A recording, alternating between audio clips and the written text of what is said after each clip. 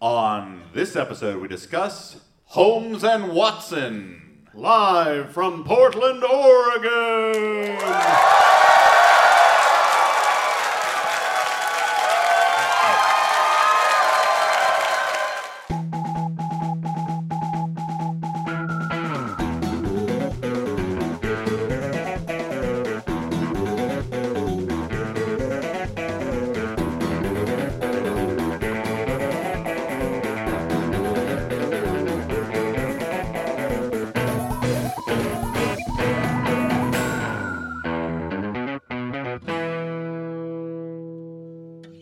Hey everyone, and welcome to the Flophouse. I'm Dan McCoy. I'm Stuart Wellington. Hey, over here, it's Elliot Kalin. Hey, Dan, where are we?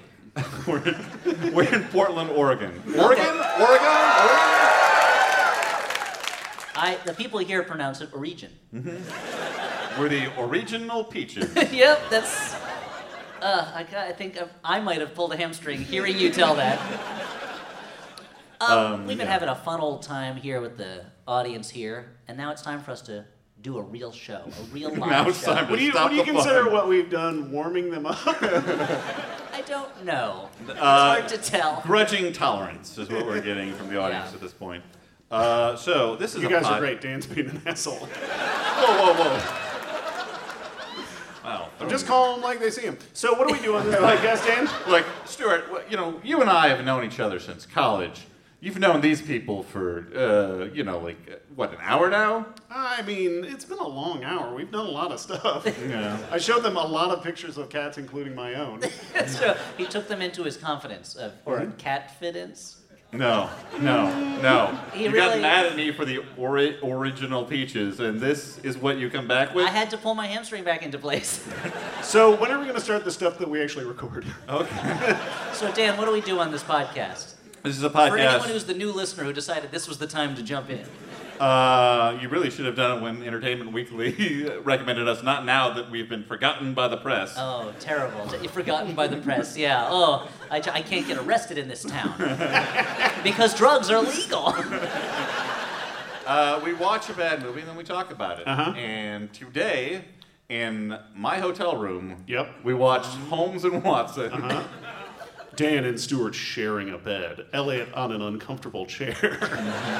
An uncomfortable chair I had been informed of ahead of time I might not want to sit on because it had been ruthlessly farted on by someone at a previous time. Their name shall go unnamed.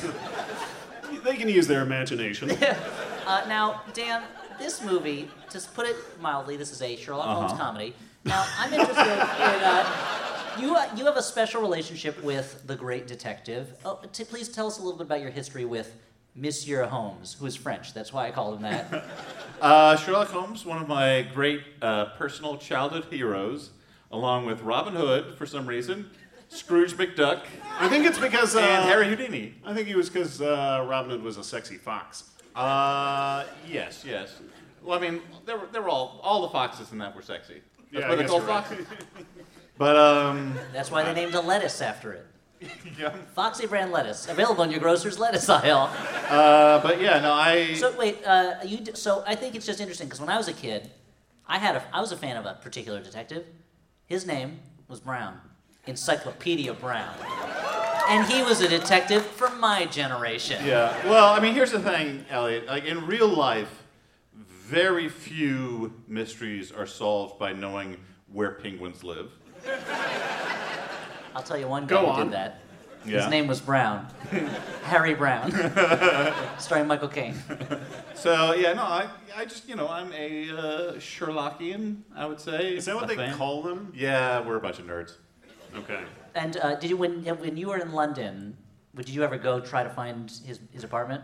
I mean, well, there's a quote-unquote museum there, which is they have put an apartment there that is a recreation of what his apartment would be if he was a person and not a fictional character. And so you can walk into a room with, like tobacco in the toe of a Persian slipper and the fake gunshot wounds in the wall. You don't No, call them wounds usually. If You they're do if you're a building.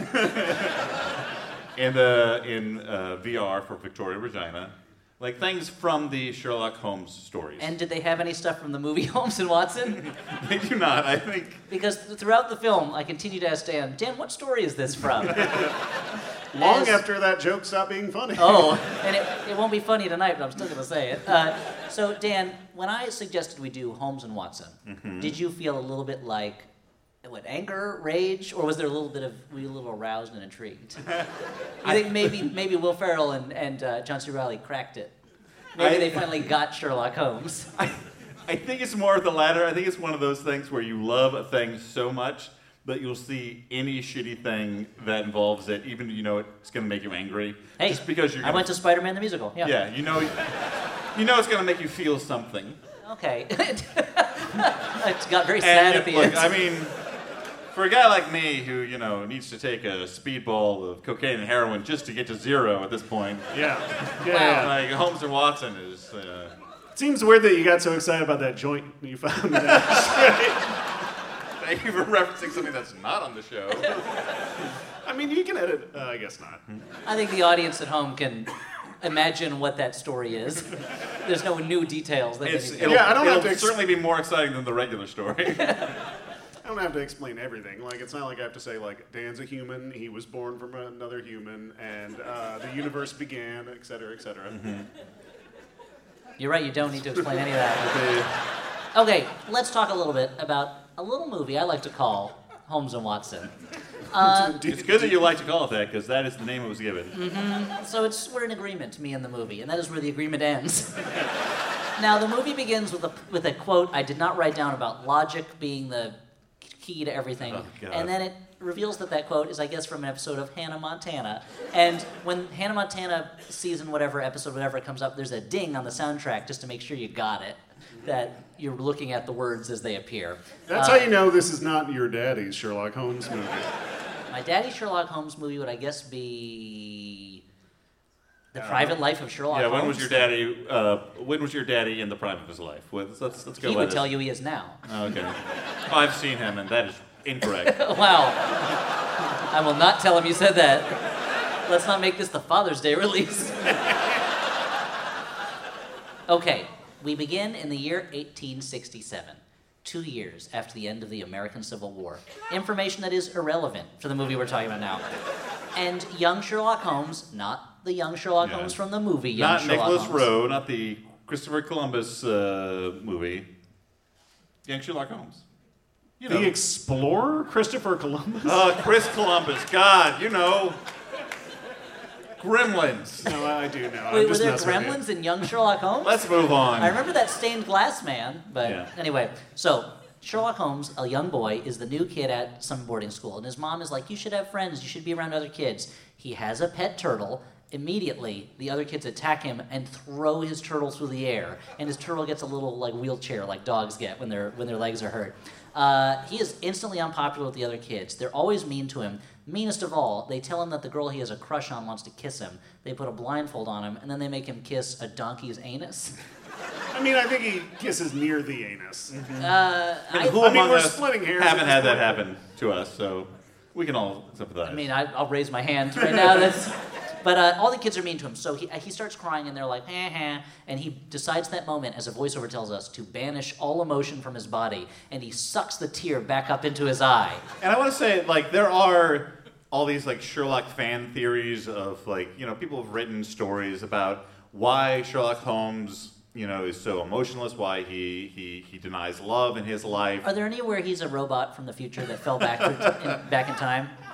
I almost certainly, Elliot. Okay. The most put into stories character, perhaps, of all time. Were there any where, he sold his emotions to a witch in exchange for a hat? Yeah. My point is merely this. They usually, are more in the line of, I don't know, his dad killed his mom, or some sort of, horrible childhood trauma. Here, this movie postulates that Sherlock Holmes becomes a thinking machine because some kids were mean to him. Mm-hmm. So... And that he chooses to be a thinking machine. Yes. And he gets to that moment pretty quick. I mean, in Richard III, it takes a couple of scenes before he has that revelation. That's right, I'm not an idiot. I mean, I went to college with Stuart. Checks out. Yeah. Just because he spent much of the pre-show showing people pictures of cats and going, "Aw, check out this cat," it should in no way make people believe that he does not have a cultured and sophisticated palate. just because most of the time his reviews of movies either involve people ripping off their own ding-dongs or ninjas. Again. So, he banishes all emotion and he immediately becomes a snitch and starts snitching at all the other kids until they're all expelled. He's the only kid at school, and so he becomes a genius because all the teachers are focused on him. And he meets a young boy who's, I guess, the son of he deduces is the son of the janitor, and he says, we'll be friends. And the boy introduces himself as John Watson. That's right, no joke there, no twist. And, it's just, that's how they met. And can I say, look, it would be a tremendous amount of wasted energy to look at a comedy movie with Will Ferrell and John C. Reilly and say, this is not true to Sherlock Holmes. The sheerest folly that would be. And yet I think you shall indulge in it. However, this is the one point of the movie that made me angry on that level, because literally the beginning of A Study in Scarlet, the first Sherlock Holmes story is Watson meeting Holmes. We know how this happened, people. It was not in school. Wow. Yeah, we're through the looking glass. Yeah, I understand. So when they meet, he's assigned? Are they roommates, or he's assigned to him as an assistant? I don't know. They become friends and then immediately goes to the opening credits. Pals. Is it like a Tinder thing? But how do they meet each other? We saw it. They shook hands. No, I mean in the story. On the story? Watson is back from Afghanistan, where he has been serving as a military man. He needs lodging. He has a doctor friend who sets him up with Sherlock Holmes, who's like, oh, he's a good guy, an odd fellow, but maybe you like him. And then Sherlock Holmes is open to the idea of a roommate, because he seems like a guy who doesn't like other people.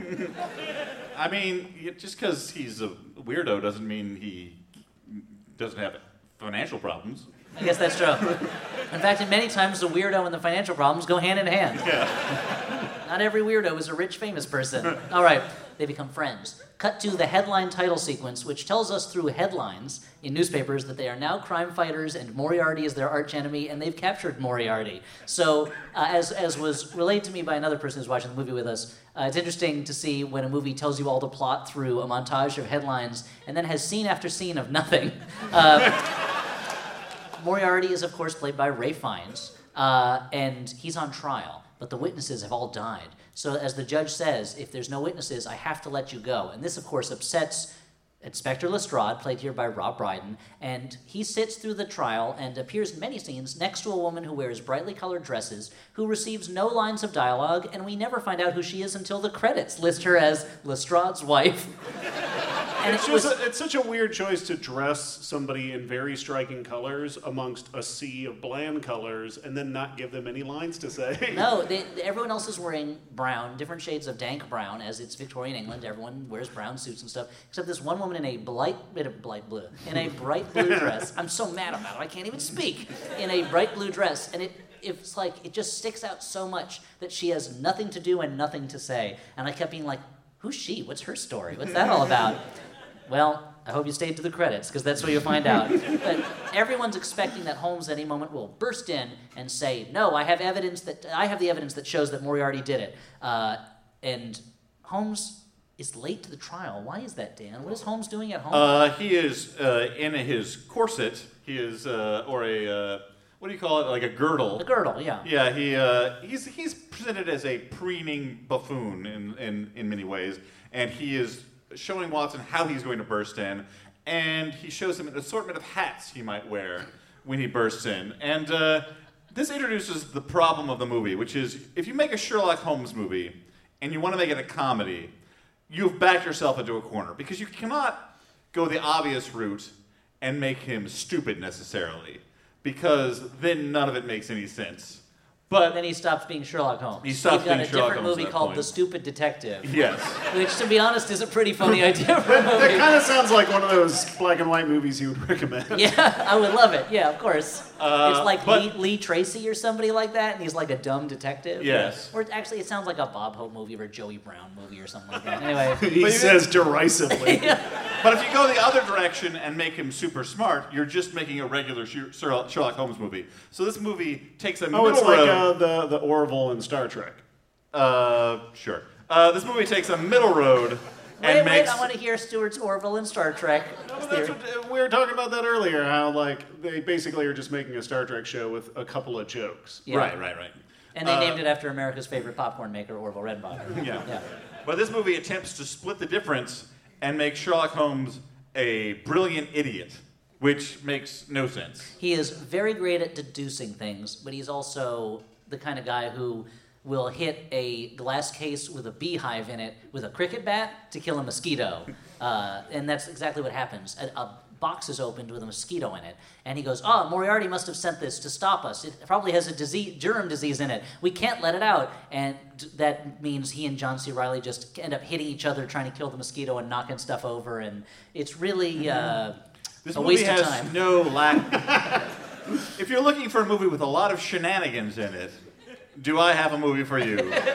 The parts per million of shenanigans are very high. Yeah, but I'm surprised the government allowed them to release it, because there's a certain level of shenanigans, parts per million, that you're allowed to have. Like, just like every thing of cream cheese you own has some insect parts in it. Look, it's okay. It won't kill you. It's kept below another. But this is like if you opened up a thing of cream cheese and it was like all insect legs. It was just all fly legs. Like, that's what this movie is in terms of shenanigans. Anyway, they wreck their apartment. They almost hurt. No, they do hurt, I guess, Mrs. Hudson, their housekeeper, who they treat very derisively. It's played by Kelly MacDonald. This movie has so much talent in it. It's got an amazing. The cast for a great Sherlock Holmes comedy is embedded in this movie, and they are not making it. But we'll meet some of them later on. So it begins the movie's long thread of hurting women throughout the film. Holmes and Watson, they finally arrive. And Holmes says, Moriarty is innocent because his fingerprints were all over the scene of the crime, but he's too smart to do that, so it must be someone trying to frame him. And this somehow turns into him talking about Moriarty being a masturbator, or the person who left the fingerprints being a masturbator. Moriarty was a masturbator. And I'm like, it's one of those things where I must have missed the chain of the intricate chain of logic that led them to Holmes and Watson standing before a crowd of Victorian Brits trying to create a euphemism for masturbation that everyone will understand. And it's like, there's a number of scenes in this movie where you're like, oh, they said to Will Ferrell and John C. Reilly, just stand up there and improv you coming up with different ways to describe masturbation, and then we'll show 3 of them. And there's 51 minutes of deleted scenes that come along with the movie, and I'm sure much of it is just more of this stuff. And that is not Elliot being hyperbolic. After we watched the movie, he's like, hey, do you want to watch the 51 minutes of deleted scenes? Now, and we did, because we're professionals. Yeah. There being no evidence, the judge declares Moriarty innocent. Lestrade is furious, and as I said, we never learn the name of his companion. Holmes is totally happy about it. He's like, Moriarty's just going to run off to America. And you know what? I miss the challenge of him. And he says, I'll dedicate my life to health. You know, if you eat raw onion, it increases your red blood cells. Cue Holmes and Watson just biting into onions like they're apples and talking to us about how they're biting into them just like apples for a while. Like for a long time. This thankfully ends when the Queen calls them, and instantly Watson goes and he becomes an embarrassing superfan for the Queen. It turns out it was all a surprise birthday party for Holmes, which is weird because Watson continues to be a super fan for the Queen throughout, but like, if he planned a birthday party with her, like, that initial awkwardness should have been gotten over with at this point. Yeah, you're right. That's pretty silly. Yeah, like that's like. I think you found the flaw in the movie. to plan a surprise birthday party with someone, it takes time. It takes a certain amount of casual communication, and at that point, it's like, you know what? We have a bond. We put together this event. We've worked together. Maybe we're friends. Maybe we're just people who know each other a little more casually than we would have otherwise. Yeah, it's so like you've been through like 2 soldiers who've been through battle. Exactly. I mean, hell, if the guy I watched Avengers: Infinity War with, who I did not know, stood up and shook my hand after that movie because of the emotional roller coaster we had been through, then these two probably are best pals. You would think so. But no, they're not. So anyway, Holmes cuts into the cake. Did you get his number? I should have at least exchanged Twitter handles with that guy. I mean, if the only digits you got were the ones he shook your hand with, I don't know the rest of this joke. It sounded really cool. Yeah, you fill it in, dude. It was like you were Jeff Foxworthy workshopping something. The only digits you got were the ones you shook hands with. You might be Well, let me move on to the next one. If you're drinking water, but you don't... No, forget it. Like, that's his day all day, is just coming up with the first part. And it's like, Jeff, start with the observation, and then just put it in the format of the joke. No, that's the easy way to do it. I like a challenge. That's not how my inspiration strikes me. And I'm like, you're the one who's worth a fox, so, I don't know. As we've established earlier, the sexiest, the worthy cartoon of a animals. fox. Worthy of a fox. It's not, the economic value is not that of a fox. But if you wanted to say marry a fox, Okay. the fox's parents would be like, you're worthy. So you're like Thor's hammer, to bring it back to Exactly. Avengers. Written on it is, only he who is worthy shall have this fox. Yes. And Jeff Foxworthy was like, I'll take that. Okay, sure. But an average mere mortal could not touch that fox. Okay. They dig into the cake and there's a dead body in it, and with a note that says, It's a mark of how great Holmes and Watson is that we would rather talk about that. There's a dead body, and it's the witness that should have been at Moriarty's trial, with a note from Moriarty saying, "Ha ha, I'm still around. I'm going to kill the Queen in 3 days. You'll never stop me." And Holmes is like, "It's a frame-up. Moriarty would never be this crude. It's got to be someone else. Let's investigate that body." So they go to the morgue, where turns out Holmes is kind of a tender tummy, and he throws up in a bucket a bunch of times. Yep. Case closed. Yep. Joke achieved, I suppose. And here's where we meet two more important characters. Two very important characters. We meet Dr. Grace, played by Rebecca Hall, a female doctor from America, and they just cannot believe that she is a doctor. Now, she's not American, right? Rebecca Hall? Yeah. I don't think so. Is she English? I thought she was. I think it's funny then that There's you have two the old American switcheroo. actors doing English accents and then an English actor doing an American accent. Yeah. And you also have Lauren Lapkus playing a character who cannot speak, doing the craziest faces. And Yeah, she she's is, playing a feral wild child. It's very funny because it's like, she's great. She's a fantastic performer, and I'm a big fan of hers. I'm a big fan of Rebecca Hall's too, but you can tell that for everyone else in the movie who's a big star, this is a Will big fan. Ferrell's in the back of the room crying right now, 'cause Sorry. he did not And mention John him. C. Reilly's great, and I love Rob Brydon, as we all know. And other actors who come up later, also fantastic. The rest of the triumvirate that should be starring in the movie, that I'll come to later. But you can tell, everyone else gets a paycheck. For Lauren Lapkus, it's like, this could be a big breakthrough. So she is mugging the hell out of Yeah, it. She makes the most of every shot she's in. I will retell the name-dropping story I told earlier, which is like early in doing comedy, I was on a podcast with Lauren Lapkus where I was like just playing like myself, like as a comedy writer, and there was a host, and then she came in. You weren't playing yourself as like a time traveler? Yourself as like a 17th century baron? Yeah. But she came in doing a character, like that was her job on the podcast, and very quickly I was like, I should not be on this podcast, and perhaps not in comedy, because she was so good at what she was doing. So many people have said that to you, and yet you refuse to take the advice. And yet I persist. But Lauren Lapkus did like have someone as funny as her and be like, you know what? You're not going to talk during this movie.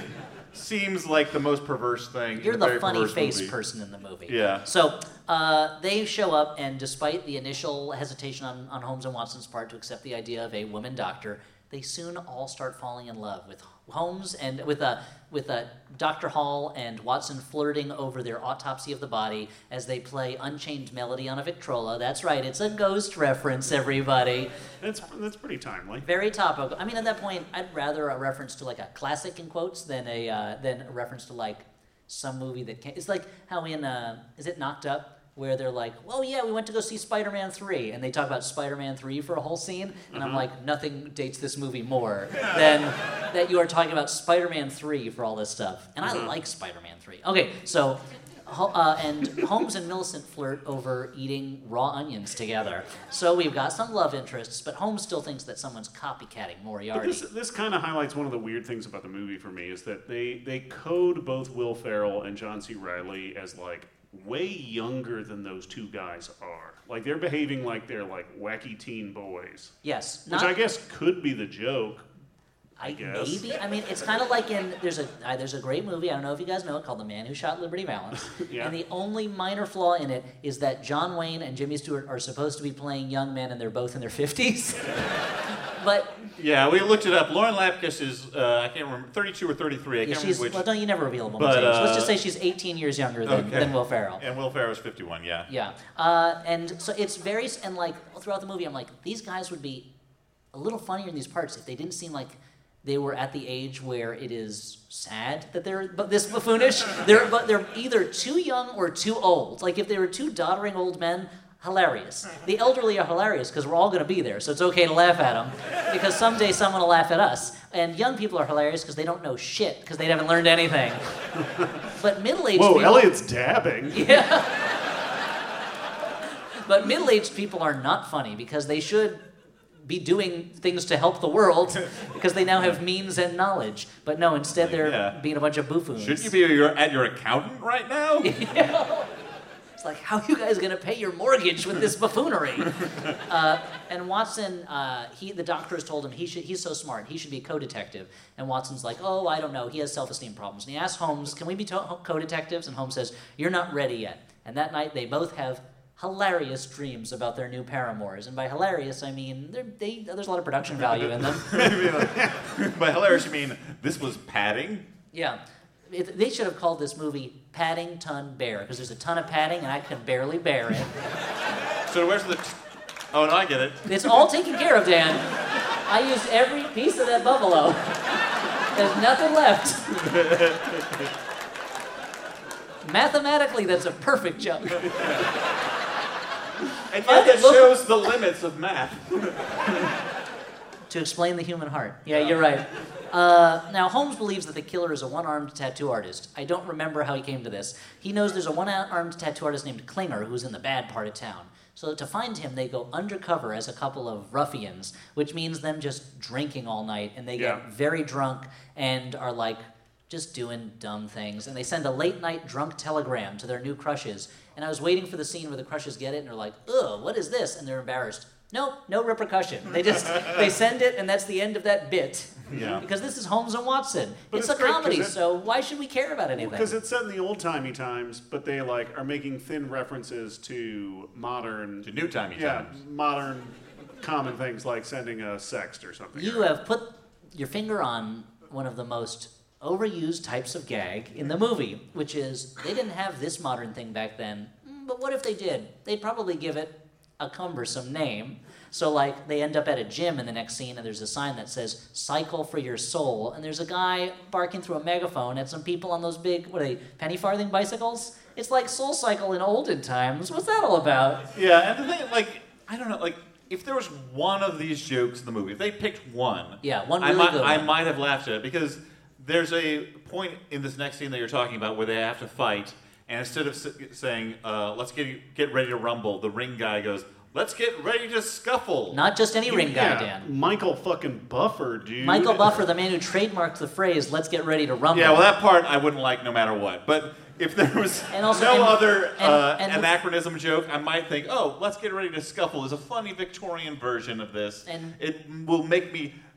smile mildly. The corners of my mouth will upturn. As if a fishing line, unseen from the heavens, had dangled down and lifted those said corners. I mean, this also comes moments after Will Ferrell says, if you want to watch the fight, you've got to pay to view it. View per pay. We'll pay per view. And it's like, we get it. All right, okay. So they follow this tattooed man to the gym where... They follow some tattooed men into a gym where Klinger is. Who's playing Klinger? Steve fucking Coogan. That's who. And I'm like...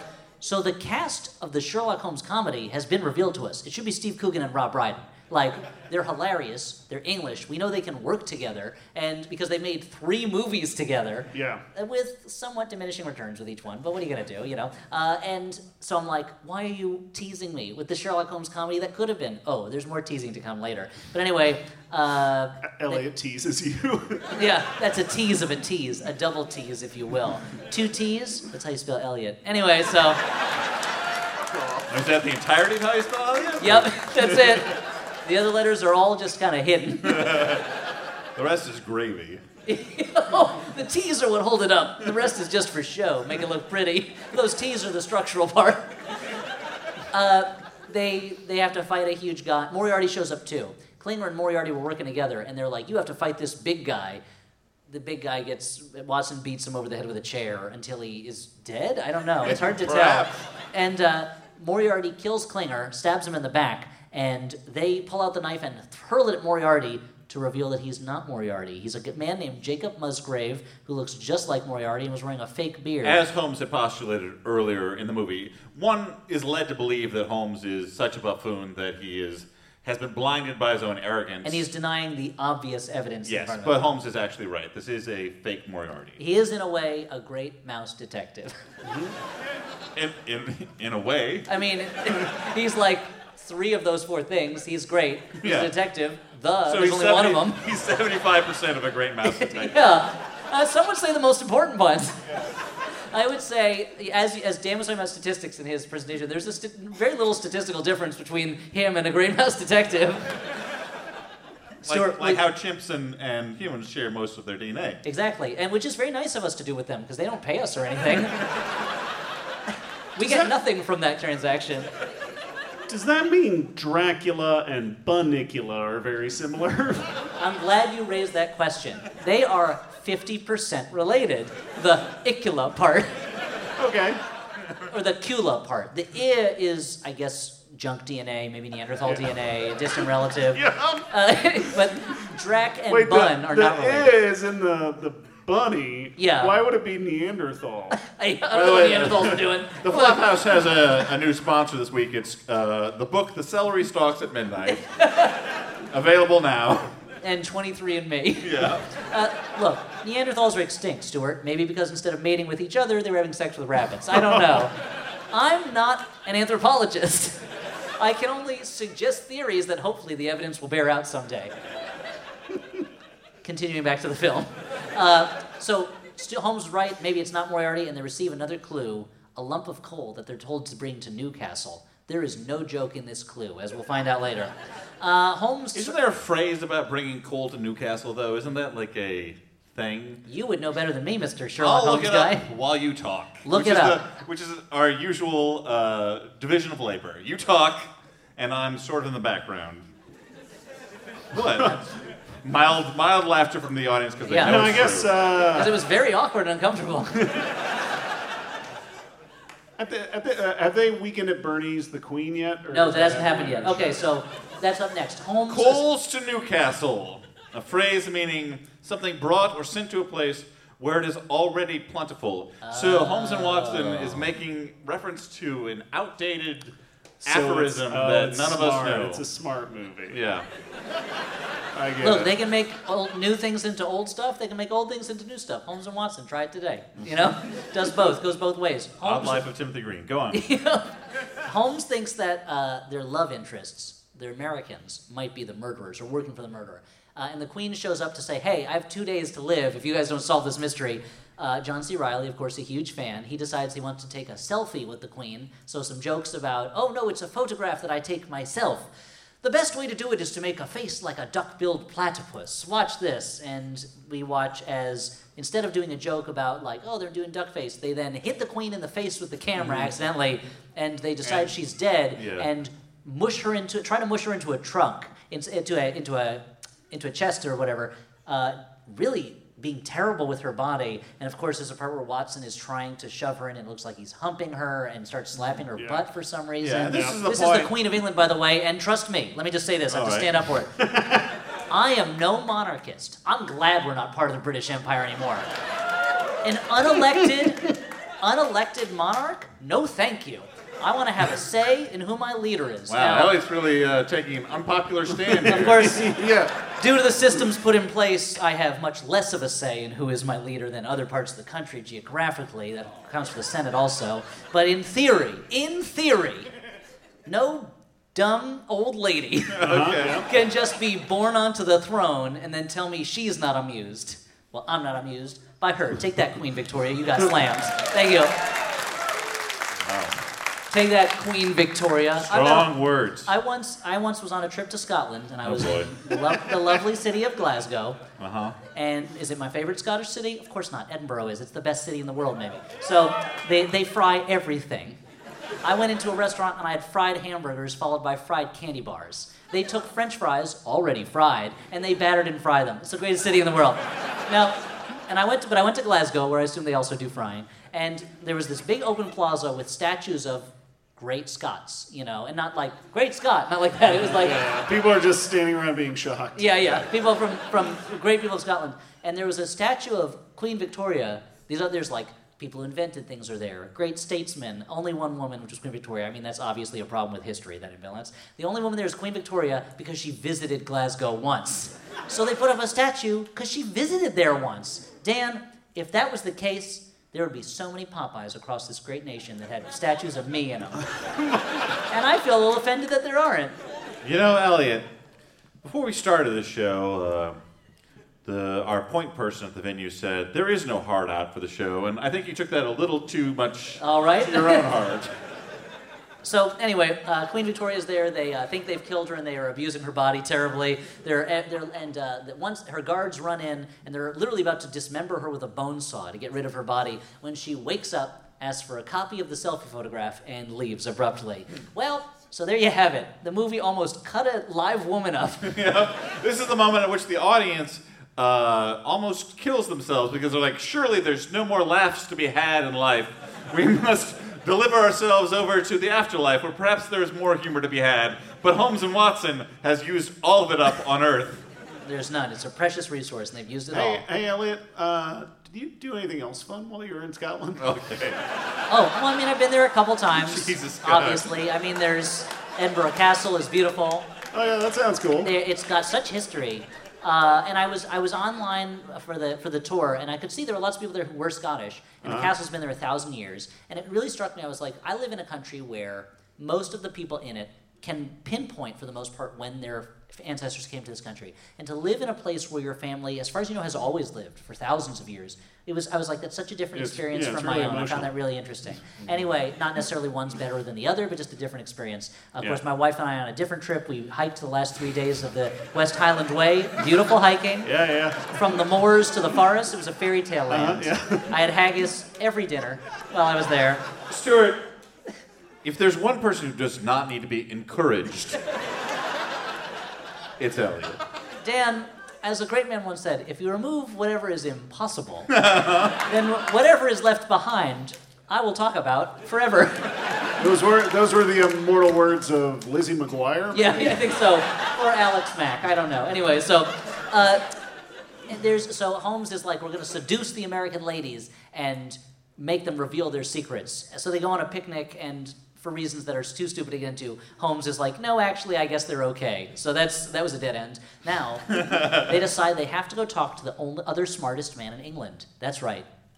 Sherlock Holmes has a brother. Okay. His name, Dan? Mycroft. Now, Dan, up to this point, the movie's been pretty close to the Holmes canon, right? Not perfect.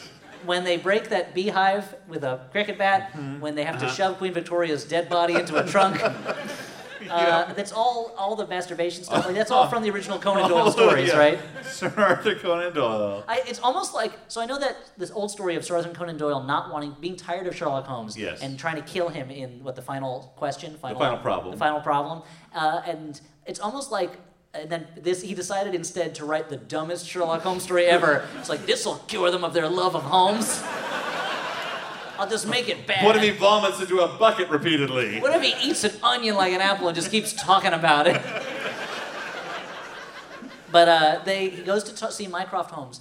Okay, imagine my delight and then disappointment when I discover who is playing Mycroft Holmes. Dan, who is playing Mycroft Holmes? I can't even say it. Mr. Hugh Laurie. That's right, Mr. Hugh Laurie, who could also have conceivably played a buffoonish Sherlock Holmes in a comedy. So this movie... He's played a buffoon. He's basically played Sherlock Holmes. Put them together. Come on, it's not rocket science, people. So the movie has been teasing us with 3 other possible leads for the movie. 4 if you count Rebecca Hall, which I will, for that matter. Sure. I would love that. And yet, has there ever been a lady Sherlock Holmes with like a Lady Watson? In a non-porno. Yes, I think I wish that went without there's saying. a female Watson in Elementary with Johnny Lee Miller. No, but I mean both But ladies. I'm sure there has. I A cannot think. Sherlock Holmes, if you will. I won't. I will not do that, sir. All right. Okay. Submitted and rejected. All right. Something about it feels sexist. I don't know what, but I don't like it. What about a black Sherlock Holmes and a black Watson? No. I mean, let's do it, but don't get into it. Okay. I'm all in support of it. I'm not in support of you discussing it. All right. I guess I'm not the right person for it. Anyway, once again, Mycroft Holmes and Sherlock Holmes, they're so smart, they talk to each other just with their brains telepathically. And Mycroft says, this has to be someone who is close to you. They know your methods, and they're using them against you.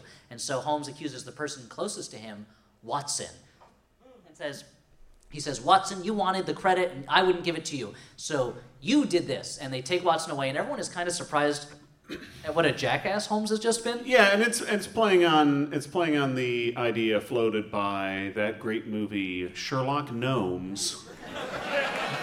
That Watson, tired of Sherlock, would finally snap and become the bad guy. Yeah, tired of living the shadows. Now, Dan, did you ever think as a Sherlockian that you would see a movie that would make you return to Sherlock Gnomes as a better, more accurate representation of the character? He's a better Sherlock Holmes. Like, the thing is, the conception of Sherlock Holmes... Just correct me if I'm wrong. Sherlock Holmes, the story You were so excited to say that you were literally dribbling water from your mouth from the bottle. Yeah, wait.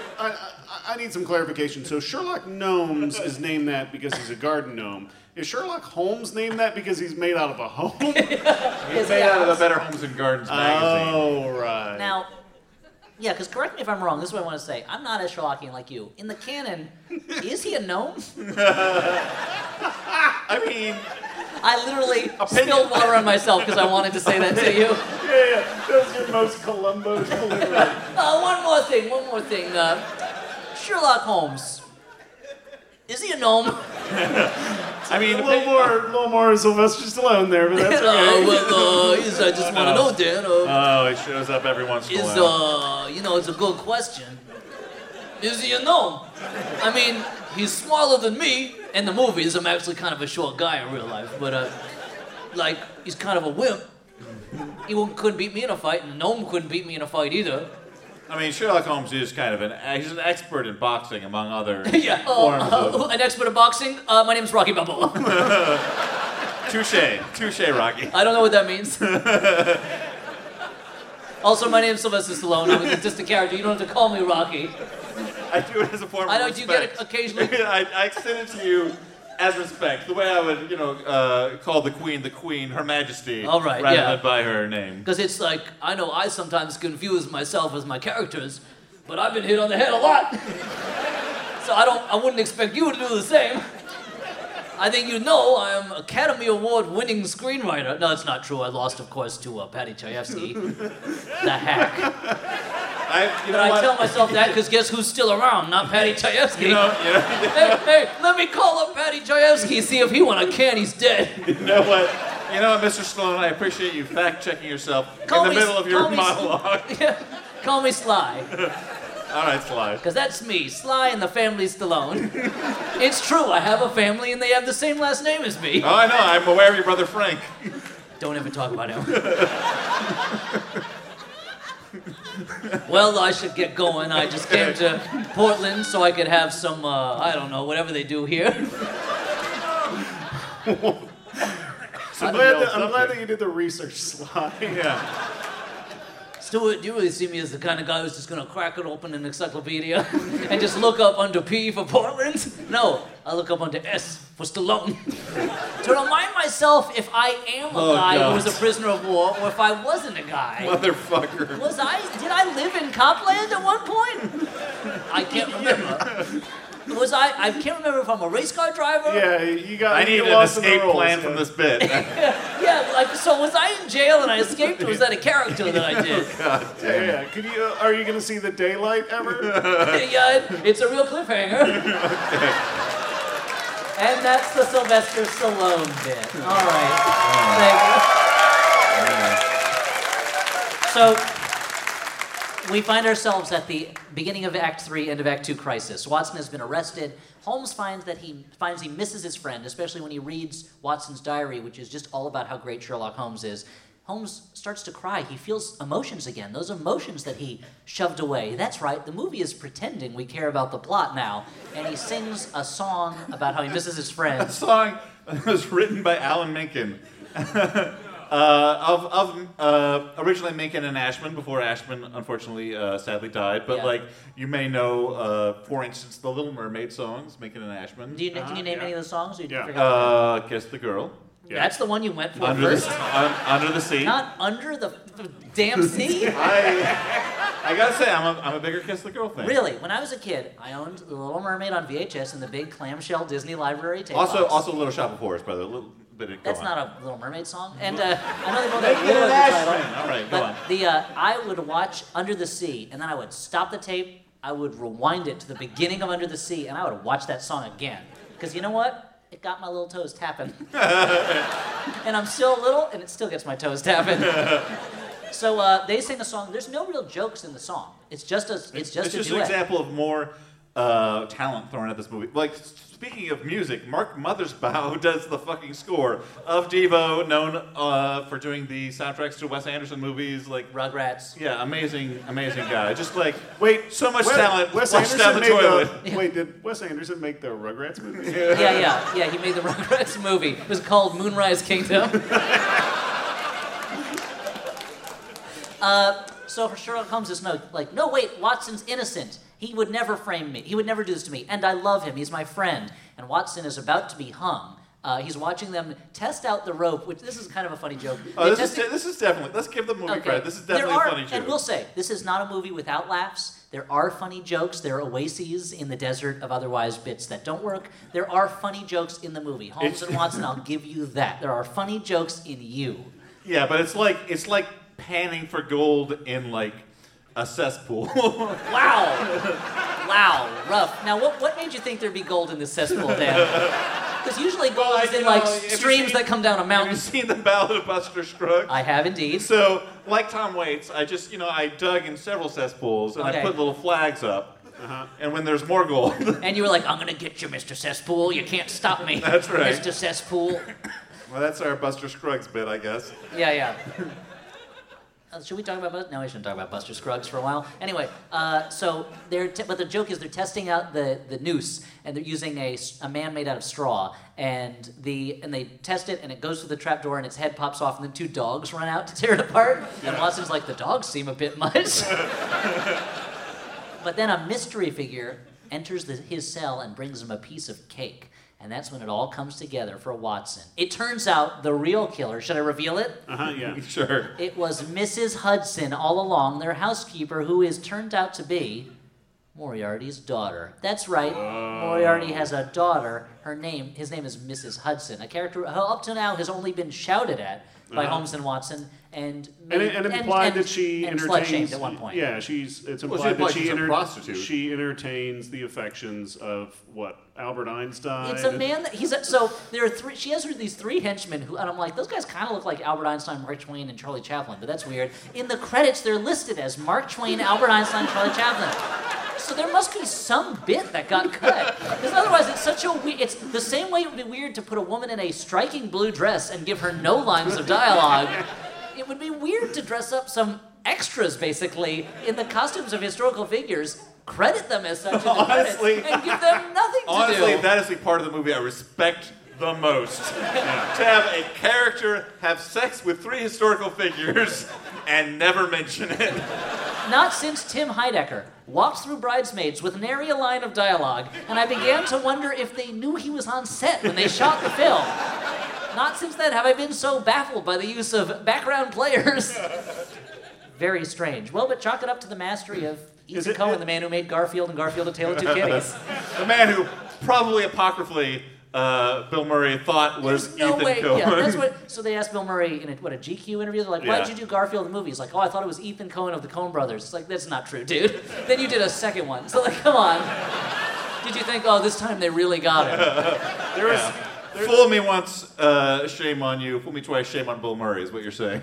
Shame on him all the time. I don't know. He does all sorts of... He ruins people's weddings. I don't know. This will be hilarious. I'll go in and be in all the wedding pictures. Maybe they want one picture that you're not in, Bill Murray. It's their special day. Don't make it all about you. I was about to call him Fletch, but that's Jimmy Chase. He has a special day. It's called Groundhog's Day.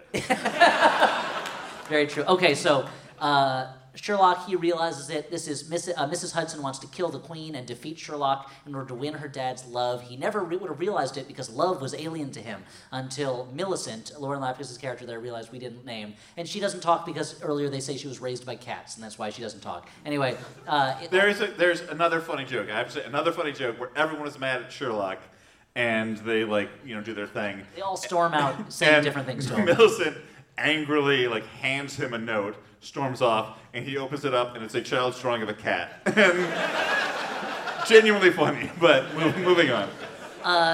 And so he goes and he frees Watson from the trap that he's been put into by Mrs. Hudson, and they know there's a bomb on the Titanic where, and they're like, we had to bring coal to a new sort of castle. And it's like, what? Come on, that doesn't make sense. Nobody at the time was like, a castle on the sea? This is nuts!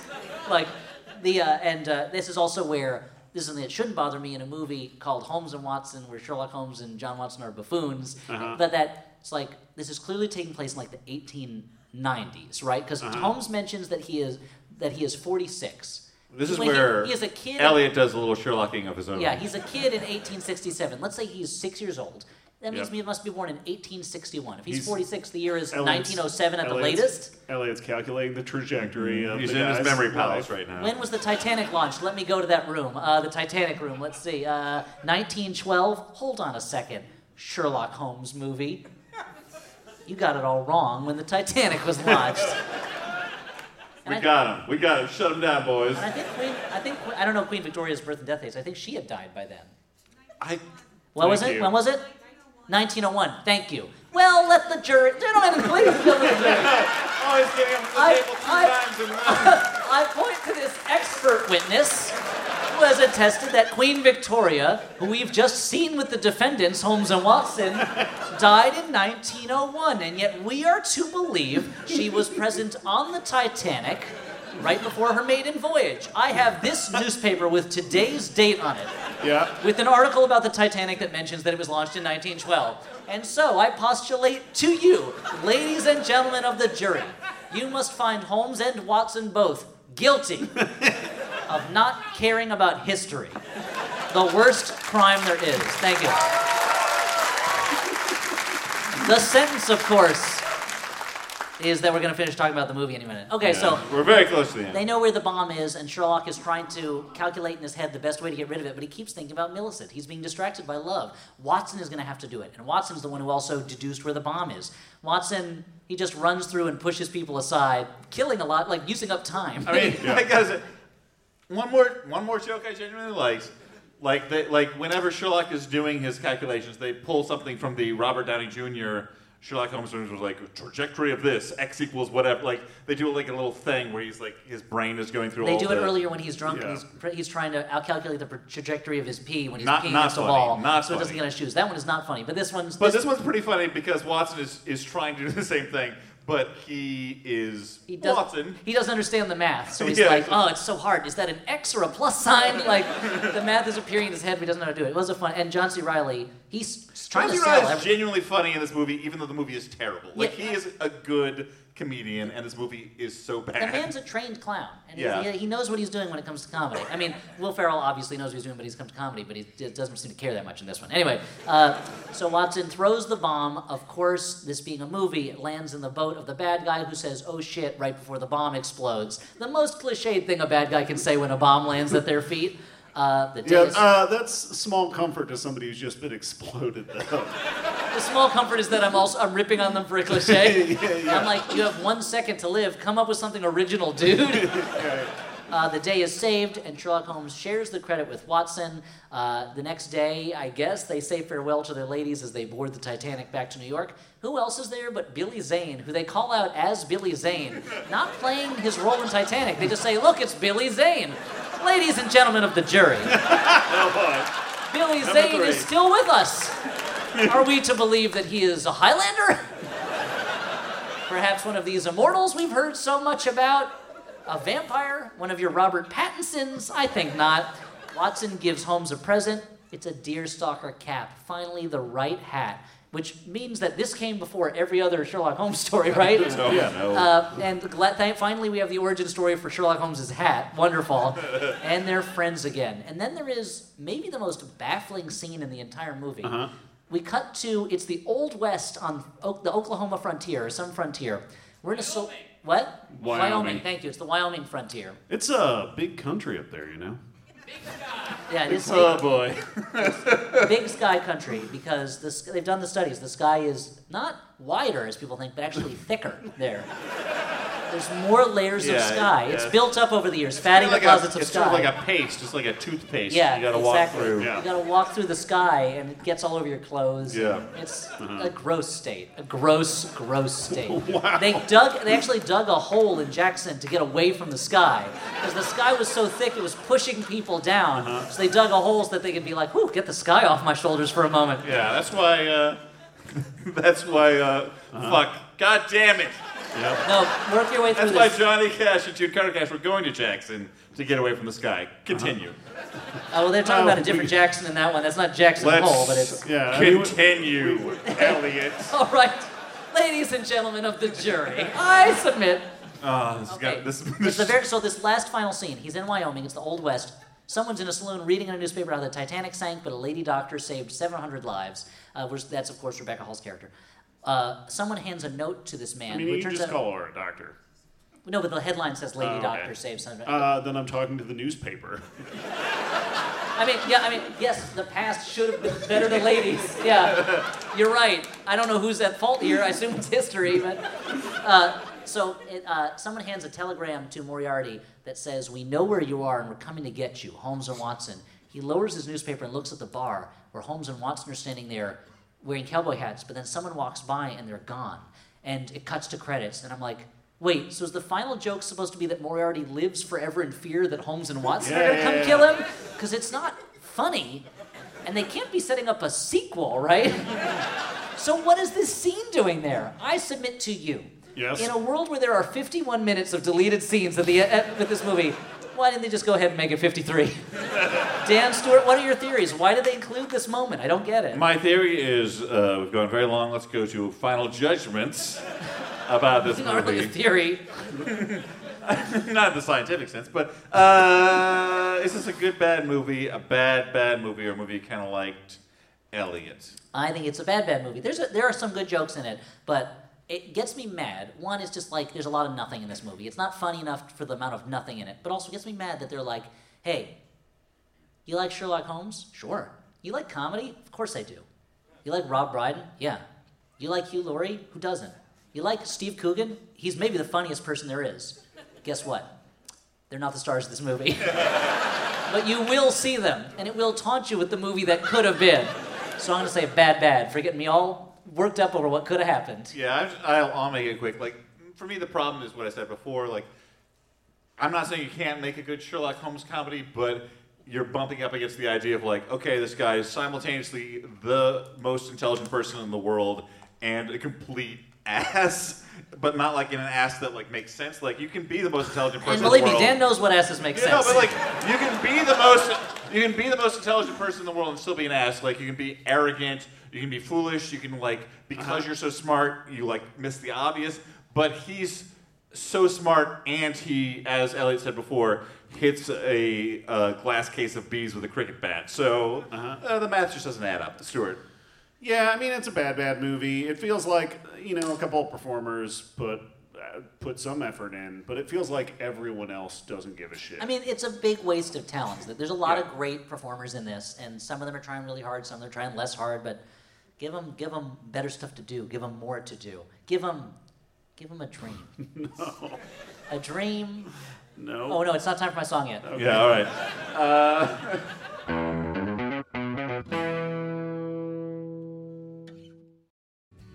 If you're looking for a new comedy podcast, why not try the Beef and Dairy Network? It won Best Comedy at the British Podcast Awards in 2017 and 2018. Also, There were no horses in this country until the mid to late 60s. Specialist bovine arse vet. Both of his eyes are squid's eyes. Yogurt buffet. She was married to a bacon farmer who saved her life. Farm-raised snow leopard. Download it today. That's the Beef and Dairy Network podcast from MaximumFun.org. Also, maybe start at episode 1, or weirdly, episode 36, which for some reason requires no knowledge of the rest of the show. Hey everyone, it's I, John Hodgman of the Judge John Hodgman podcast. And I, Elliot Kalin of the Flophouse podcast. And we've made a whole new podcast, a 12-episode special mini-series called I, Podius, in which we recap, discuss, and explore the very famous 1976 BBC miniseries about ancient Rome called I, Claudius. We've got incredible guests such as Gillian Jacobs, Paul F. Tompkins, as well as star of I, Claudius, Sir Patrick Stewart, and his son, non-Sir Daniel Stewart. Don't worry, Dan, you'll get there someday. I, Podius is the name of the show. Every week from MaximumFun.org for only 12 weeks. Get them at MaximumFun.org or wherever you get your podcasts. Now a quick word from Squarespace.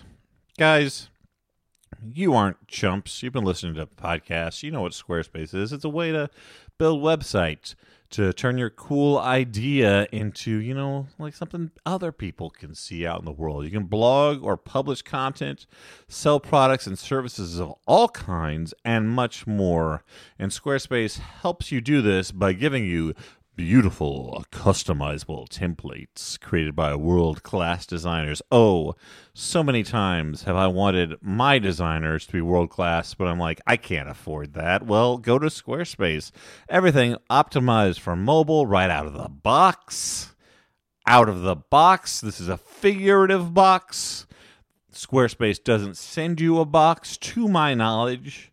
It is a internet company that helps you build websites, so an actual physical box would be extraneous, let's call it, but everything is optimized for mobile out of the figurative box, a new way to buy domains and choose from over 200 extensions, free and secure hosting. Hey, if you want to take advantage of this, go to squarespace.com/flop for a free trial, and when you're ready to launch, use the offer code FLOP to save 10% off your first purchase of a website or domain. Guys, did I say 10% correctly? Here's the thing. Without Elliot to make fun of me, I really can't tell. That's the problem. It sounds the same to my Midwestern ears. The other sponsor this week is Raycon. Raycon. That's Ray, like the rays of the sun, and con, like the beginning of Connecticut. Look around you. It's a wireless world. Are there wires in you? Probably not, unless you're Michael Crichton's The Terminal Man. Everyone needs a great pair of wireless earbuds, but before you go dropping hundreds of dollars on a pair of earbuds, you need to check out the wireless earbuds from Raycon. They start at about half the price of any other premium wireless earbuds on the market, and they sound just as amazing as other top audio brands. Imagine if that last sentence had been coming out of Raycon earbuds into your ears. And Raycon's latest model, E25, is their best one yet, with 6 hours of playtime, seamless Bluetooth pairing, more bass, and more compact design that gives you a nice noise-isolating fit.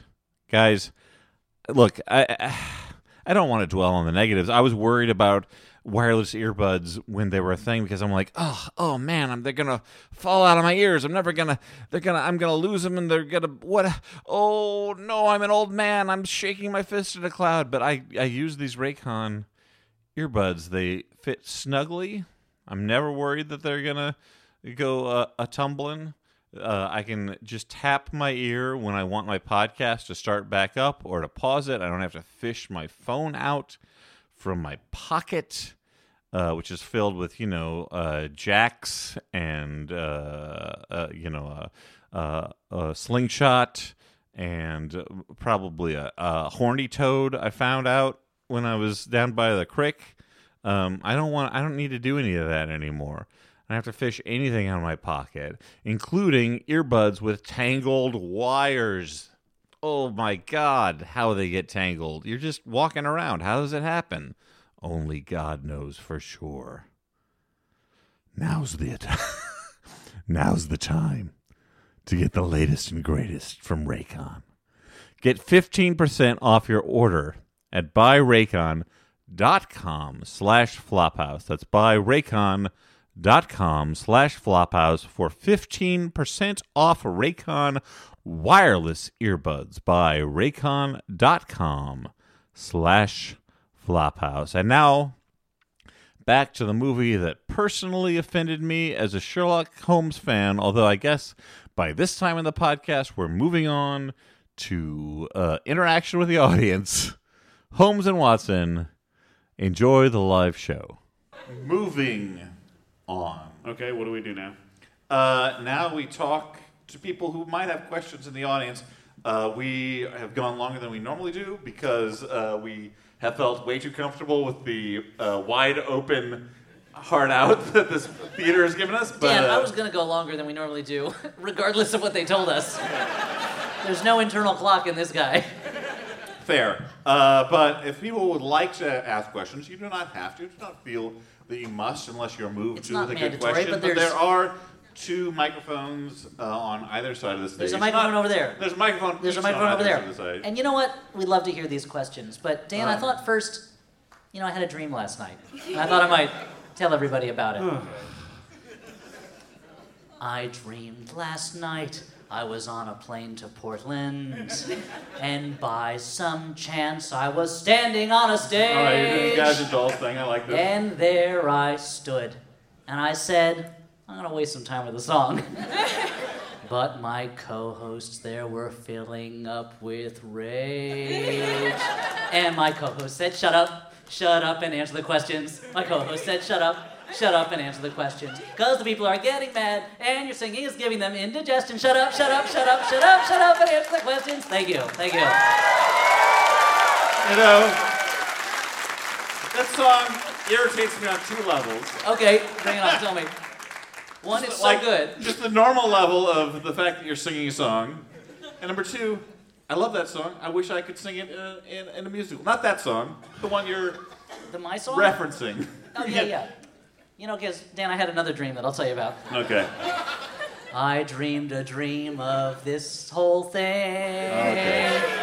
But in the dream, we all were naked. But it was cool, it wasn't a thing. But boy, oh boy, Dan, was your face red. I don't know how the rest of that song goes. I've never seen Les Mis.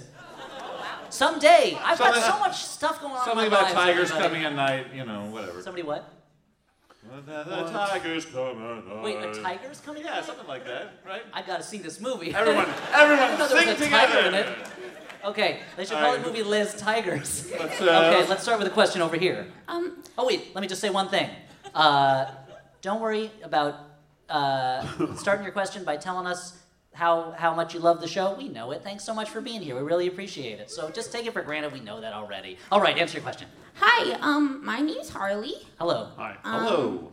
I know that you don't want me to talk about it, but I just want to say to Stuart that me and my buddy over there had a great time with the head of the Invisible Freak.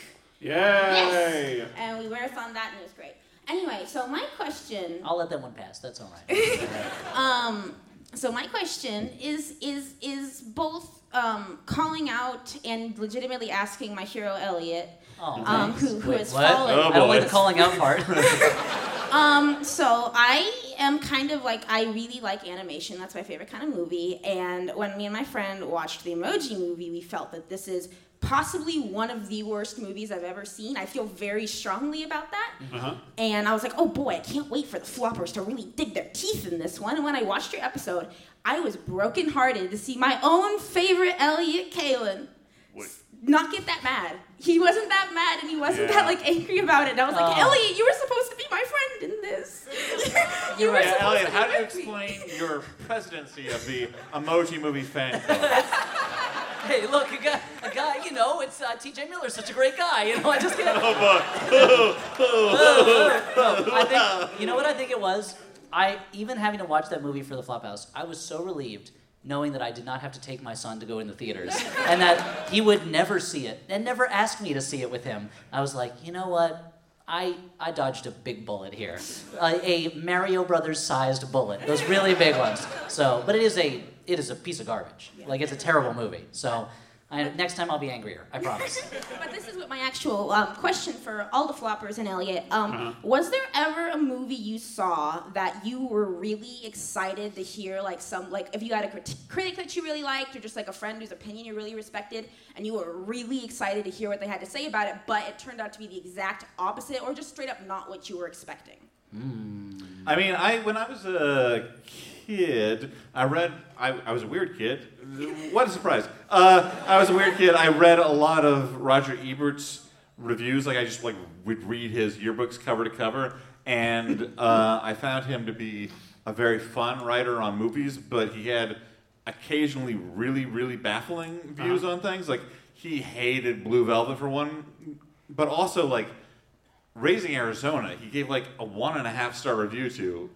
And there were gasps from the audience when he said that. Well, rightfully so, because it's fucking Raising Arizona. Yeah, it's a great movie. It's so, who knows how he was feeling that day? You know, I think it was Robert Warshaw who talks about, like, you have an immediate experience of a movie, and you can't always control that. And it's something that has to be visceral, you know. Right, but, So maybe he was not feeling well that day, I don't know. But if I recall his review well enough, like, it's one of those cases where he has an objection that you're like, how is that your thing? Like, he said something like, oh, I'm willing to believe in this modern day there are people who have interesting and flamboyant ways of speaking, but everyone in Raising Arizona talks in such a mannered way. Like, I cannot believe. Like, it's just like, that's part of what's wonderful about that movie. Well, I could see how. So, I mean, I don't know why I'm defending him. I love Raising Arizona, but I think he's wrong. But I could see how, in a world where the Coen brothers are not yet the Coen brothers, right, and you don't go into the movie knowing they're all going to talk in a highfalutin manner, that you could get tired of it. The same way that, like, before Quentin Tarantino was Quentin Tarantino, it was like, ugh, the long speeches about stuff that's not related to the movie. And it's like, that's what he does, everybody. Like, now you go in and you know what's going to happen. I know. Stu, what do you think? Yeah, was it when Stuart Gordon said that the Castle Freak didn't rip his own ding dong off? I don't know why you bring that up in front of a bunch of people. I remember. I think one of my favorite experiences with a movie review was when Birdman had come out, and there was a lot of buzz about like how it was, possible Oscar buzz, and I remember going over to the Dissolve while it was still around and pulling up Scott Tobias' review, and I'm like, I can't wait to see what he says. And the first line of the review is, Alejandro Gonzalez Iñárritu is a pretentious fraud. And I was like, what? Like, I put down my phone like it might burn my hand. Oh, it's fun. I don't like that movie. Yeah. I don't know if we totally answered your question, but thank you for being here. Appreciate it. I'm glad that one of the floppers doesn't like Birdman, because I'm like one of the only people I know who doesn't like it either. No. We're united in dislike of a bad movie. Let's move over to the other part of Let's go to the other mic. Hey, everybody. Thank This is a question from Rob Schubert. Hi, First Rob. time, long time. So, Stuart has expressed appreciation for ravishing Rick Rude's airbrush tights in the past. Sure, yeah. But he didn't one of the best heels of wrestling history. Absolutely, yes. But he didn't always airbrush hot ladies onto them. Sometimes he would airbrush his rival and what he was going to take from them, like the Intercontinental Championship.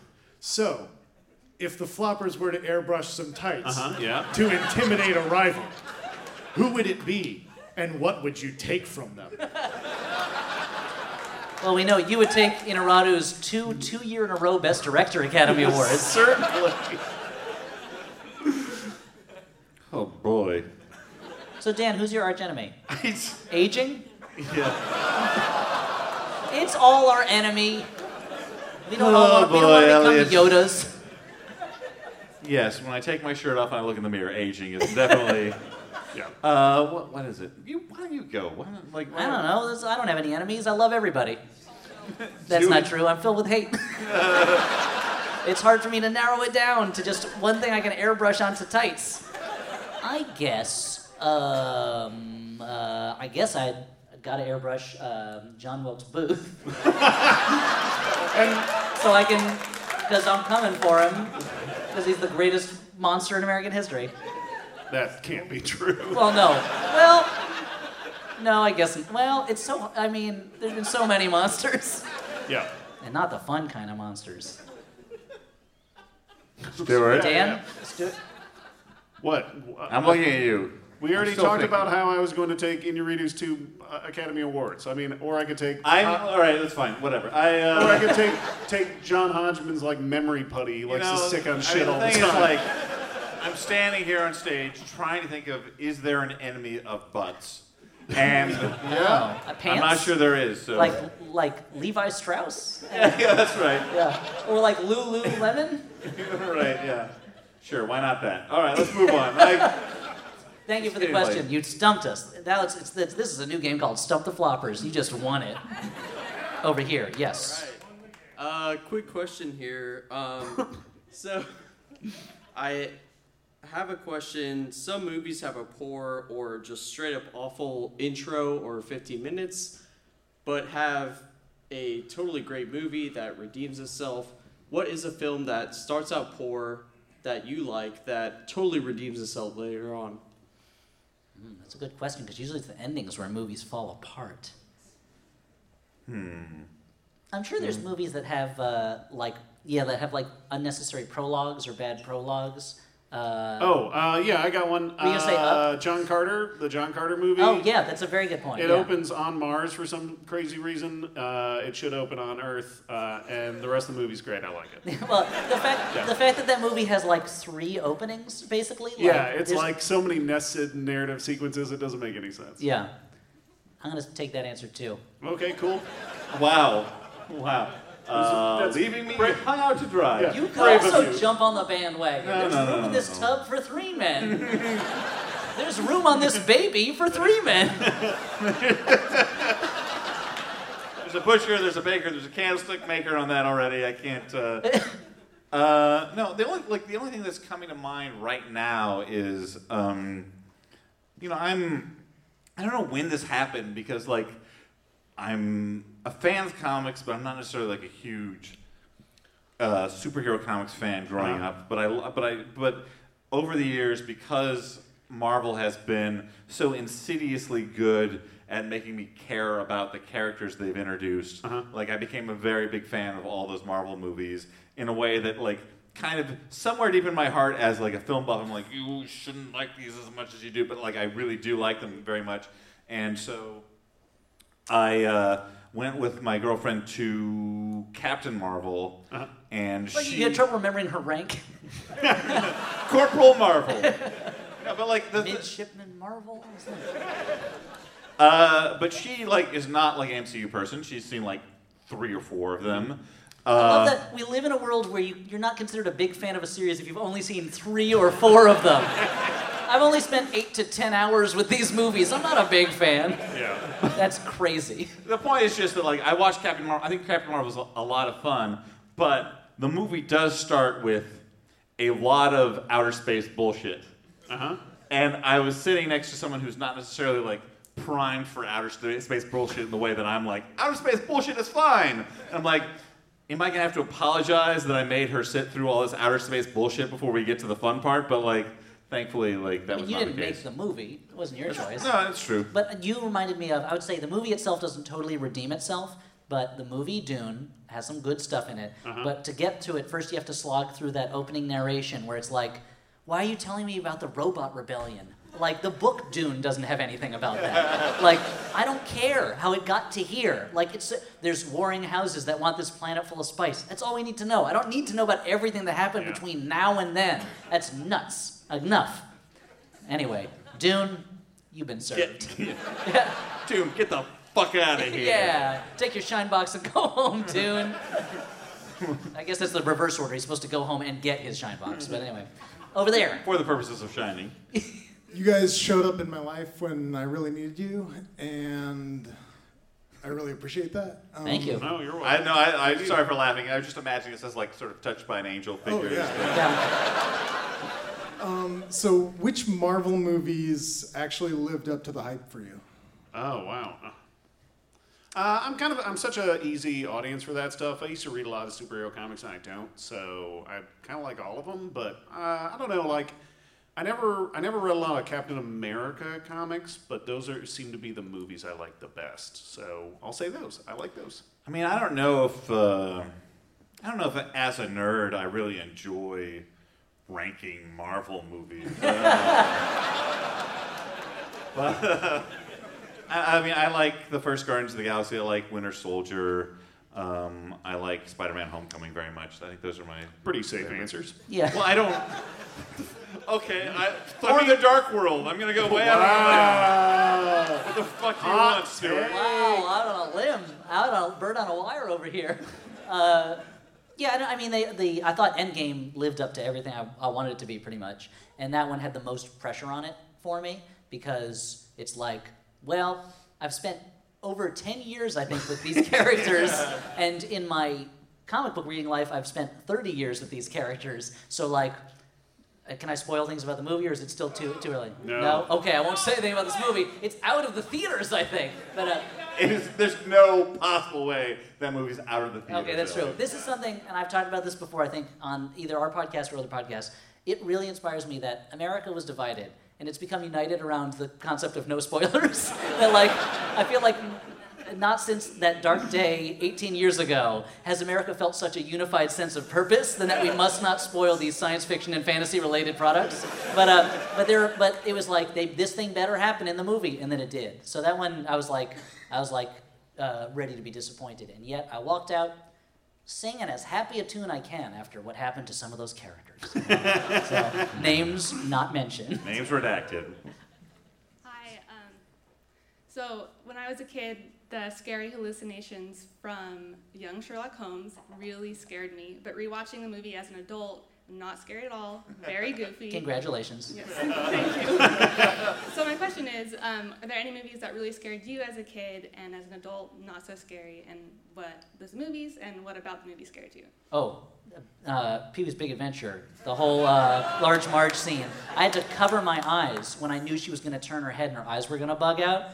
And that ghost that drives a taxi cab in Ghostbusters, who's like a rotted head. Yeah, that's pretty I couldn't look at those. And now I can watch it. And now Large Marge, I'm like, oh, this is ridiculously goofy. Like, it's just stop motion animation, you know. But then you got something like Fool's Fire that Julie Taymor made. Oh, yeah. And that still frightens me. And it's like, it's all puppets except for two people. And it's like a retelling of Hop Frog. And it's like, there's still something so creepy about that one. Yeah. Those creepy puppets. I'm going to do the thing that politicians do and answer a wider question that you didn't ask, because I can't think of a movie, but I do remember very distinctly that I have two older brothers, and older brothers love to continue talking about things long after they realize that they're terrifying you.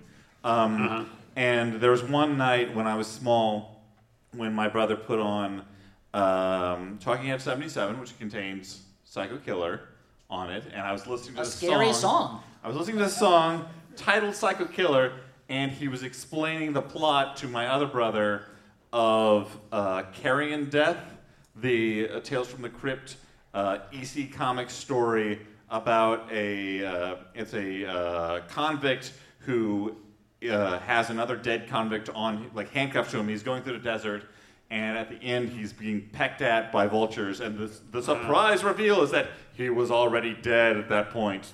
And a startling take on the end of Frank Norris's novel McTeague. But the point is, like, no fans of naturalist literature around here, I guess. The point I won't is, make any like, jokes about the octopus, Frank Norris's other masterpiece. All right. Is that about a killer octopus? It is not. It is about a fight between a railroad line and grain farmers. Okay. It's great, though. The point is, here's a song, a new wave song by a band that would turn out to be my favorite band as I grew older, and a Tales from the Crypt story, which are inherently silly. As you grow older, you realize, oh, these are just goofy things. And I was so scared by the confluence of these two events, and to the degree that I think my brothers got in trouble when my parents came home. Wow, you narked on them? Or were you, like, catatonic at that point? Yeah, I was like... Cool. Well, I'm going to answer the actual question. I'll just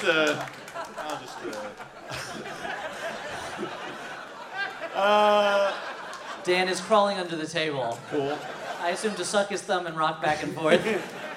The movie I remember seeing Return of the Living Dead Part 2 at a sleepover, and I was terrified of zombies for weeks. I would when I was in bed, I would wrap myself up in the covers in a ball so no zombies would see my body parts, so they would devour them. Oh, there's no brain inside those sheets. And watching it as an adult, I'm like, oh, this is just a comedy. This is a comedy that just happens to have zombies in it. So yeah, Return of the Living Dead Part 2, watch it. Thank you for the question. Good question. Hey, Peaches. So with the way that... Sure. Yeah, I know. You said it. You said it, buddy. We all been there. Look. So, if you had to take a movie that's been flopped and turn it into a cinematic universe, preferably one that wasn't already attempted, like, say, the Tom Cruise Mummy, what would it be? The Dark Universe. Well, there was a certain Timothy Green who had a little bit of an odd life. And I wonder, what other strange and mysterious creatures exist in a world where leaves can grow on a boy's legs?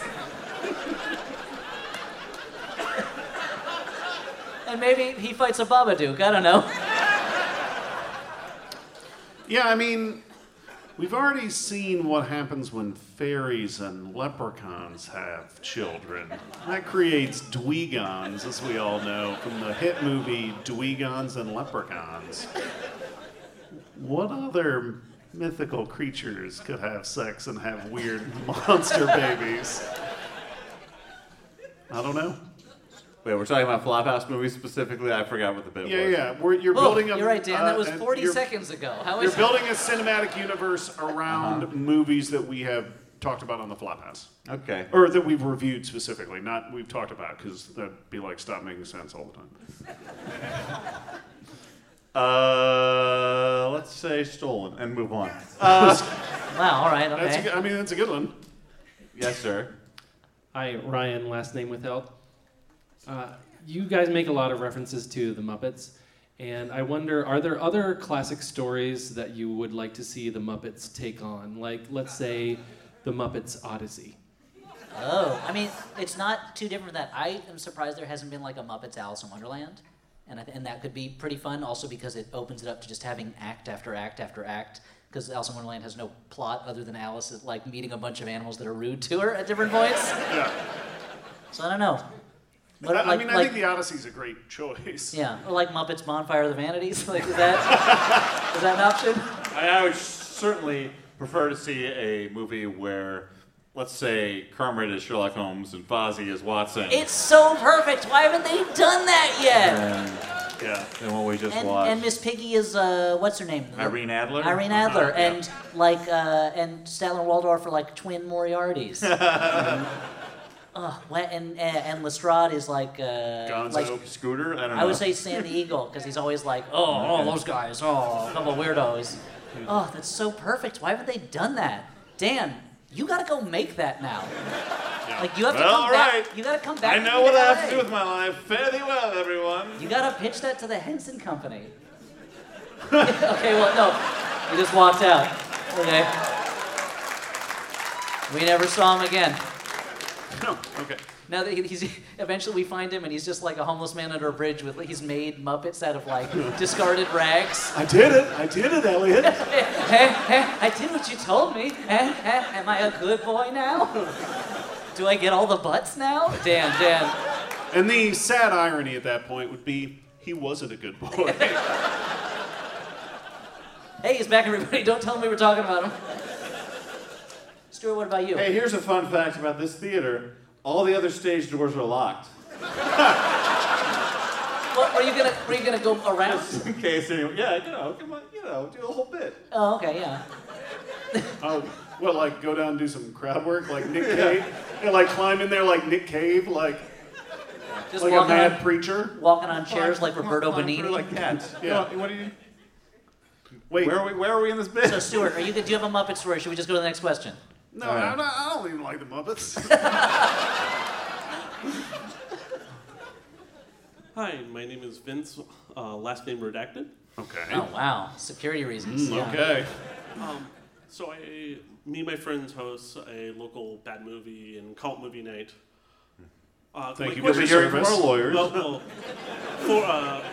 My question for you is, have you ever had a movie so bad or so unwatchable that you decided just to can it for the night or the... I mean, we've never watched, we would not go through that pain and not do an episode. We have had movies where the technology seemed to have rejected the film. Yeah. Yeah, the forgotten 10,000 BC. Babylon AD. Babylon AD. 10,000 BC I thought we released. We did. It was Babylon AD. Babylon AD was the one where the computer had its tennis shoes fell off, I guess, and broke down. And what, Beastly? We recorded half of it, and then a local pirate radio station snuck into the feed. But yeah, there's never been one where we've been like, no, we won't even talk about it. Let's forget this ever happened. If I see you guys on a street corner, let's pretend we don't know each other. There have definitely been times like, Dan will show bad movies at his apartment sometimes, and there have been times when you've been like, this movie's not going over so well. But yeah, I misjudged the audience. Well, because you host a bad movie. Oh, please get into it. It's a bad movie horror night, and I know once you showed Brain Dead, which has Brain Damage. Brain Damage, thank you. Brain Dead is the Peter Jackson one. Also great, and Brain Damage has some questionable scenes about a woman about to give a blowjob. A prostitute gives a blowjob to a parasite worm. All right, which then kills her. And so, for whatever reason, this unsuspecting audience that you had tricked into coming to your home was not into it. It wasn't a great fundraiser for a preschool. In retrospect, that's an obvious call, but at the moment, with the intelligence we had at the time, yeah, you made the right decision. I hope that the public embarrassment of me answered your question. Looks like we got 2 questions left, one over here and one over here. So. Thank you. I'm a regular Sherlock Holmes, if you will. My first name is Fiona, last name redacted. I have a question about if you were to host last You're drive-in. narrating, sorry, go on. The last drive-in. Yes, the Joe Bob Briggs thing. What would be your 2 movies, and what would be your persona? Oh. Okay. This is a challenging question. What would my 2 movies be? I mean, I feel like I would have to pick at least one Stuart Gordon movie. I would probably pick, I don't know, like Stuck or King of the Ants, something that you don't see a lot of. But other than that, it would have to be something else that's gross. Can you think of a gross movie, Stuart? Have you ever seen any gross movie? Like a gross movie, huh? A gross movie. Something that might make me want to... Wait, clarify. What's this? I could not let the night go away without some kind of Stuart reference to... Yeah. So I would say You're leading the witness, man. I'll do Stuck, the movie where the homeless man gets hit by a car and he gets stuck in a windshield. That's pretty horrible. And, I'll do Chud, a movie about cannibalistic humanoid underground dwellers. That is bad. Boo, thank you. As you may remember, that Joe Bob Briggs said to us, he does not care for. I'll have to think about my persona, though. Oh, yeah. So, that's episode 1 of Last Drive. Well, what would your persona be? I'm going to have to think about that. Okay. Well, I would obviously be America's Whiz Kid. I'm a kid who made a lot of money on game shows, and it drove me insane. And I'd probably show In the Mouth of Madness, not the best John Carpenter movie, but my personal favorite. The best being The Thing. Everybody knows that. Come on. It's the other perfect movie next to Alien. And the other one would have to be the scariest movie ever made, Persona. The Ingmar Bergman story of 2 women whose personalities begin to merge, and it's super scary. Obviously, my persona would be a really happy guy who everyone loves. Yeah. And just brings joy wherever, and never gets made fun of, and like you're We're really working through some shit here tonight. It's like I'm getting a You're glimpse classic like party guy that people are like really excited when he shows up. They're like, oh, the party's gonna start. Dance here, like that. This is you talking to your stuffed animals at home, telling them how the day went. And I would show Return of the Living Dead, which is maybe my favorite horror comedy. And what was the other one I thought of that has gone out of my brain? It is Prince of Darkness, the John Carpenter movie, which I think is great calls. Underseen. He does a lot of neat stuff with video formats in that. Yeah. And I've decided my persona would be like if you had an alien crime boss, right? Follow me. And that alien crime boss, instead of being made out of, I don't know, say normal flesh like an alien, would instead be made out of a giant mound of pizza. Now, what would be a name for a type of character like that? Difficult. You would want pizza in the name, of course, because that's what my body is constituted by. But how to finish the name? What's the perfect word to come or two words, perhaps, to come after? I mean, it would be a title, of course, that would describe what my body's shape appears to look like.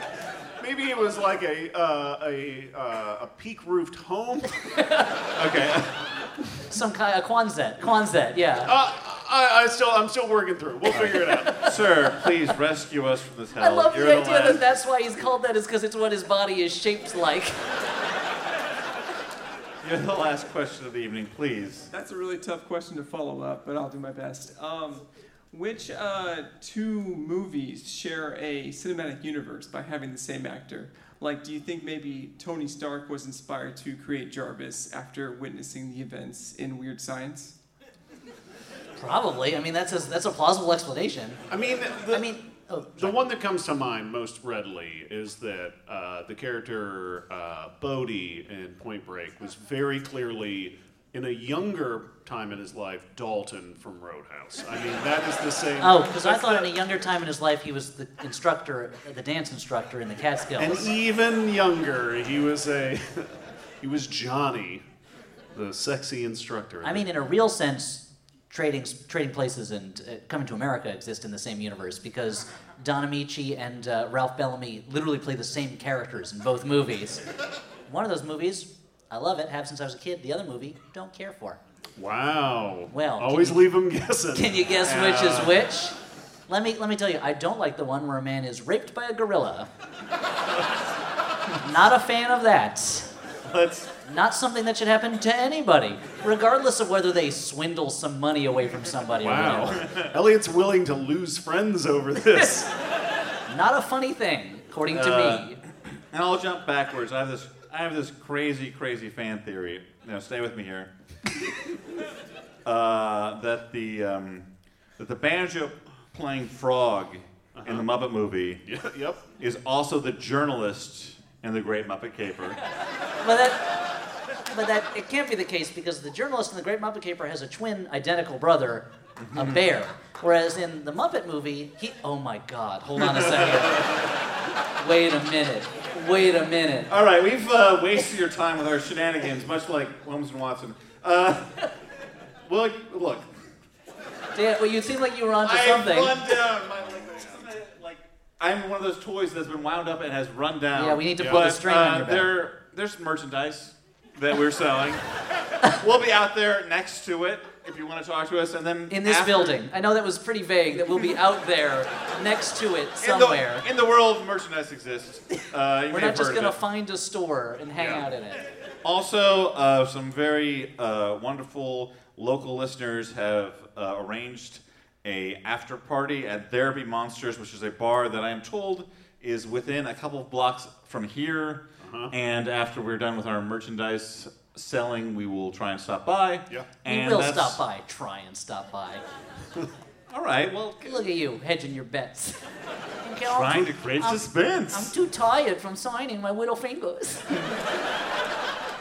Oh, I need to put them in a tiny bed.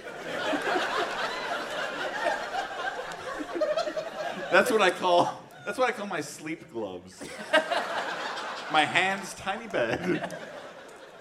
And that's how you night lotion without getting fucking lotion all over your blanket. You fill up your night It's all tied up. Anyway. That's tied up to something we were talking about in a conversation earlier today. Oh, shit! It was not mentioned on the podcast. We're tying up loose ends from before you guys got here. Please, thank you for being here for so long and for putting up with us. Thank you so much, Portland, for having us. Thank you to Revolution Hall. You've been wonderful to us. Thank you very For much. the Flophouse, I've been Dan McCoy. I've been Stuart Wellington. You know me, America's Rascal, Elliot Kalin.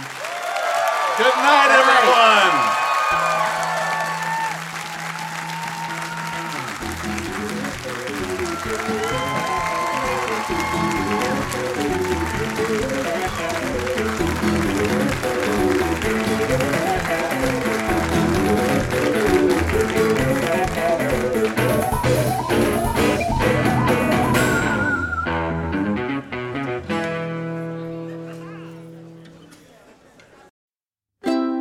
MaximumFun.org. Comedy and culture. Artist owned. Audience supported. Ariel, listen to me. The human world, it's a mess. Life under the sea is better than anything they got up there. The seaweed is always greener in somebody else's lake. You dream about going up there, but that is a